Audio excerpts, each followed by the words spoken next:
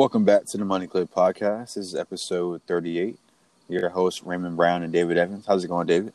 Hey, what's up, Ray? It's going well, man. Another volatile day in the market, so always a good time to be alive. Yes, sir. So today we're going to talk about what price to rise. Absolutely. Excuse me. And this is important because I think sometimes it can be overcomplicated to people. They look for kind of all these macro and micro kind of economic events going on. GDP is contracting. GDP is expanding. You know, we didn't get a second coronavirus stimulus bill. All these kind of whys people try to attach to markets rising and individual stocks rising. But the simple thing about it, Ray, is if there's more buyers than sellers, it's going up. And if there's more sellers than buyers, it's going down. That's the simple way to look at it. Is buying pressure or selling pressure, and who is in charge of any individual stock or sector or anything like that. Yeah, I definitely can agree with that. You know, and a couple of topics we're going to touch on is just going to be, tech stocks. They are extremely volatile. And then we're going to talk about Nikola, if you guys are familiar with Nikola and what he's trying to do in the transportation space, and also Tesla and Apple. Yes, sir. So to start us off with tech stocks, at least from my experience, what you will see is a large run-up. And what I mean by run-up is a lot of companies that are in this stock or tech sector will see a high, very large volatility. What I mean by that is a stock price going from $100 to $110, maybe in a matter of hours in the same day. And then you also see that in a negative sense to have a tech stock dropping in price relatively $20 to $15 before the end of close. And so what you're seeing in that is volatility in a positive way and a negative way. Yes, and you hit the nail on the head with volatility. And I think on both sides of the ledger, it's usually overreacted to.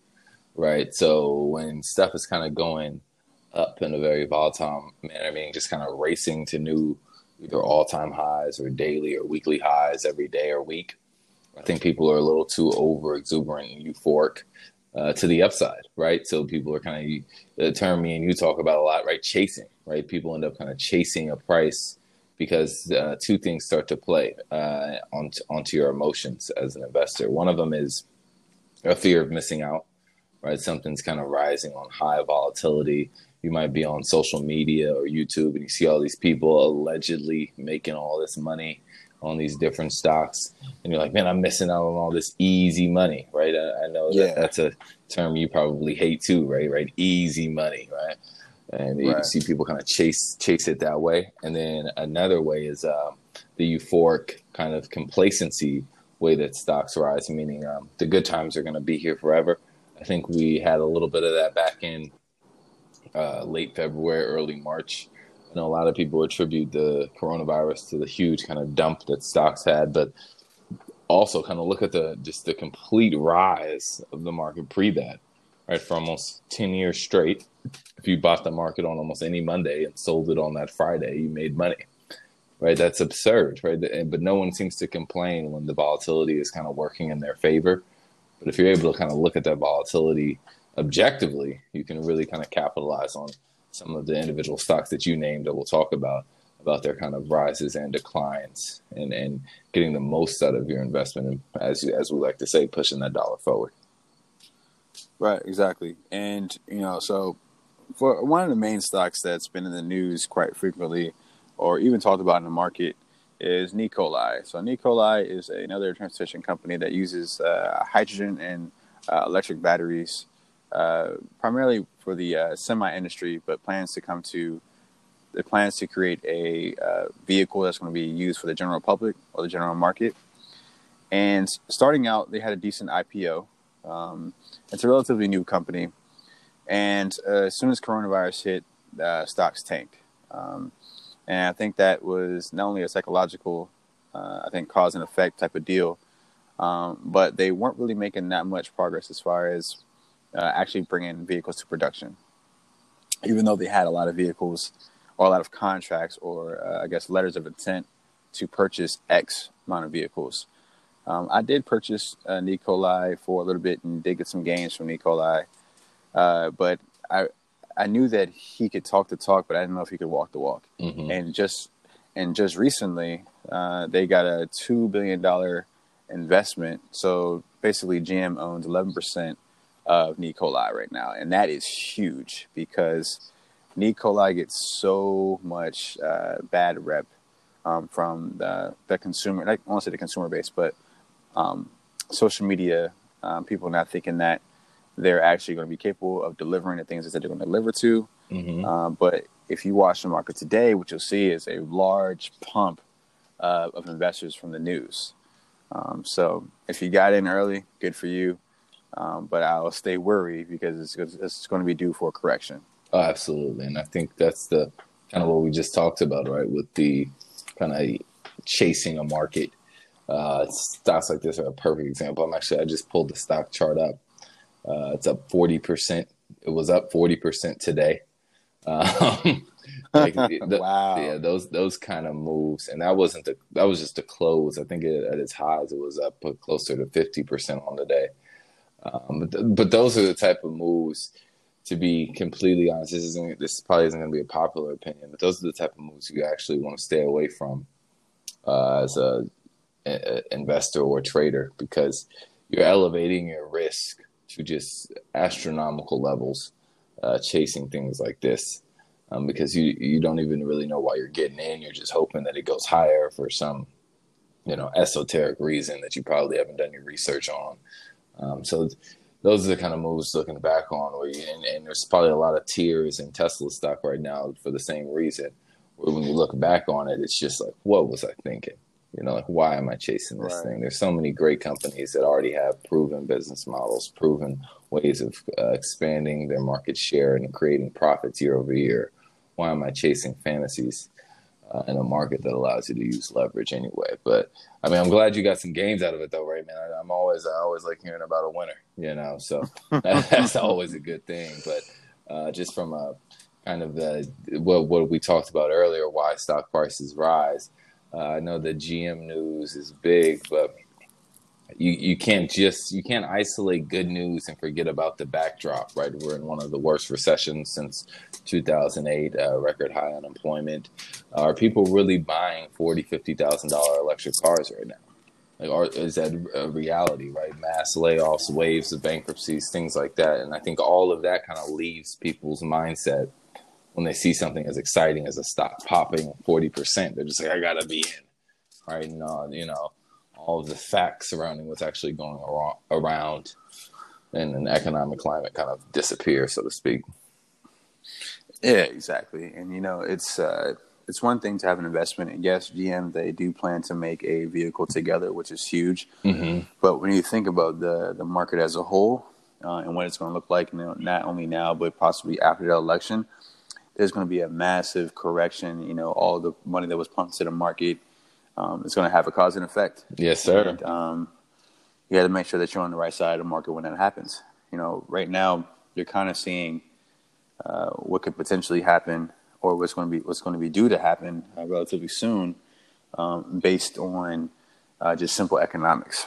Yep. And so that leads me to Tesla. Tesla is I like the car, and I think the founder and the CEO of the business or the company is amazing, intelligent guy. But I think that the stock is definitely inflated. When I think about car companies and what they're trying to do, even though Tesla is more than a car company, it's a technology company. I think that people have pumped it up so much with so much hype and enthusiasm. No one's expecting it to tank. I think them doing the stock split was super strategic. Yep. And I think that there'll be more gains, but there'll probably be more sad faces and happy faces when time comes. I think you're completely right. Again, this is another stock, another word I like to use to keep me disciplined is parabolic moves, just kind of ridiculous moves to the upside. And usually what happens on these kind of tops and rotations is you have the most undercapitalized investors and traders entering the market, Right. So I'm not here to knock anyone on Robinhood or TD Ameritrade, E-Trade, any of these apps. I use TD. But when you chase a market and you don't even have the stomach or the risk tolerance to even deal with the volatility, it creates kind of a panic if it doesn't just continue to keep going higher right away. And that panic can incite, this kind of rapid selling. Like Tesla today was down 21%, down $88 just today. Wow. Today. You know what I mean? So, and that's something where if you're looking at it objectively, I actually bought Tesla a couple seconds before the close, got in at 330.50. So there you go, listeners, you know where I'm long Tesla at. But if you're able to look at it objectively, you can kind of say, okay, now it might be overdone, but it wouldn't surprise me, to be honest with you, Ray, if this thing didn't fall another $100, and hit that major support at a 200 and 250 level. Like, that wouldn't be anything that I'd be like, what? How did this happen? What is going on? I think that's probably where I'd get even more interested in getting into the options on it and things like that. But Tesla is the best example, I think, of what's wrong with trading tech stocks, if you know what I mean, like in investing in tech stocks. I think it's the worst example because so many people made so much money that the complacency just kind of ran rampant in this trade or in this investment. And people just expected it to go from, I think it was 2,500 pre-split, right? And then split to 500 a share. And people thought at the split, it would go from 500 back to 1,000. But those same people didn't want to buy it at 2,500 post-split. But it's the same price. The stock is just split into fifths, So it's like little things like that people, I think, have missed on with a stock like this. Right, because they're, like we talked before offline, they're not really considering the valuation of the company. Right. So the next thing we're going to move on to is going to be Apple. Apple is a great business, a great company. But from my personal perspective, I think that they're not really completely exceeding the innovation piece. I think that they are super strategic as far as saving the amount of capital that they do have. Mm-hmm. And they're acquiring small businesses to, kind of stay in the competitive edge. But I don't think they're pushing the envelope when it comes to creativity, at least from like an iPhone's perspective. Like the 2 cameras to the 3 cameras to the 4 cameras. I don't know how many. Instagram famous, man. Instagram famous.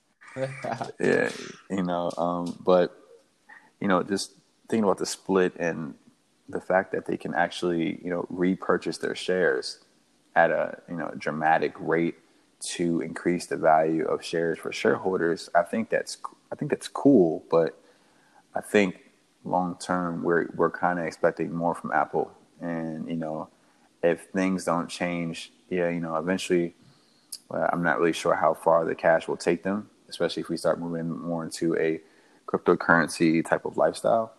But I definitely see how Apple is a hot stock because everyone knows it. A lot of people have iPhones, and just doing a split, attention around Apple, especially prior to doing a split. Correct. Yeah, the split was big for Apple because it also made it a affordable hot stock, right? It went from being, I believe, $450 pre-split to close today at $112.82. So it's something where it's now a really comfortable level to own.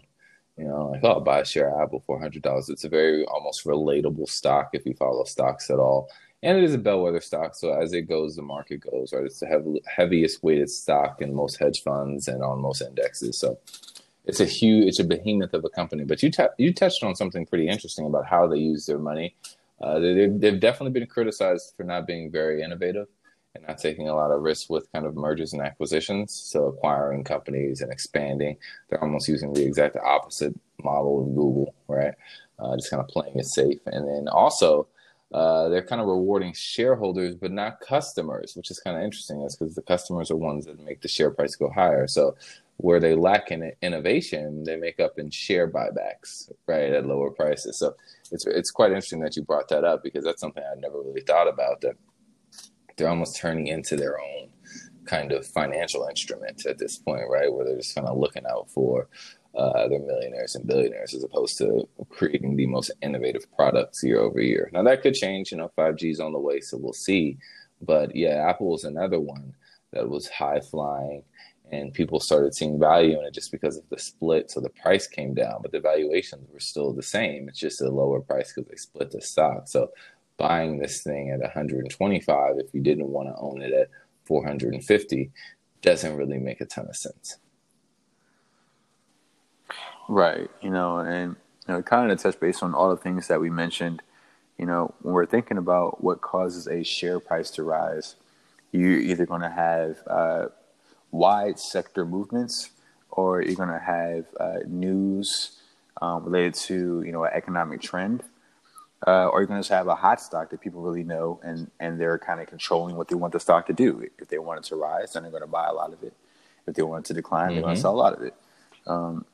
And the only way that happens is if a large amount of people, or people with large amount of funds or capital, have the ability to move the market, just like SoftBank did. Yeah, that was an interesting move, right? Yeah, man. That was something I had to screenshot, and I saw the guy on the front with his hand out. I'm like, wow, that's the pose. That's how you do it, right? The joke I tell people, what's the easiest way to make $1 billion? And then start with 2 billion.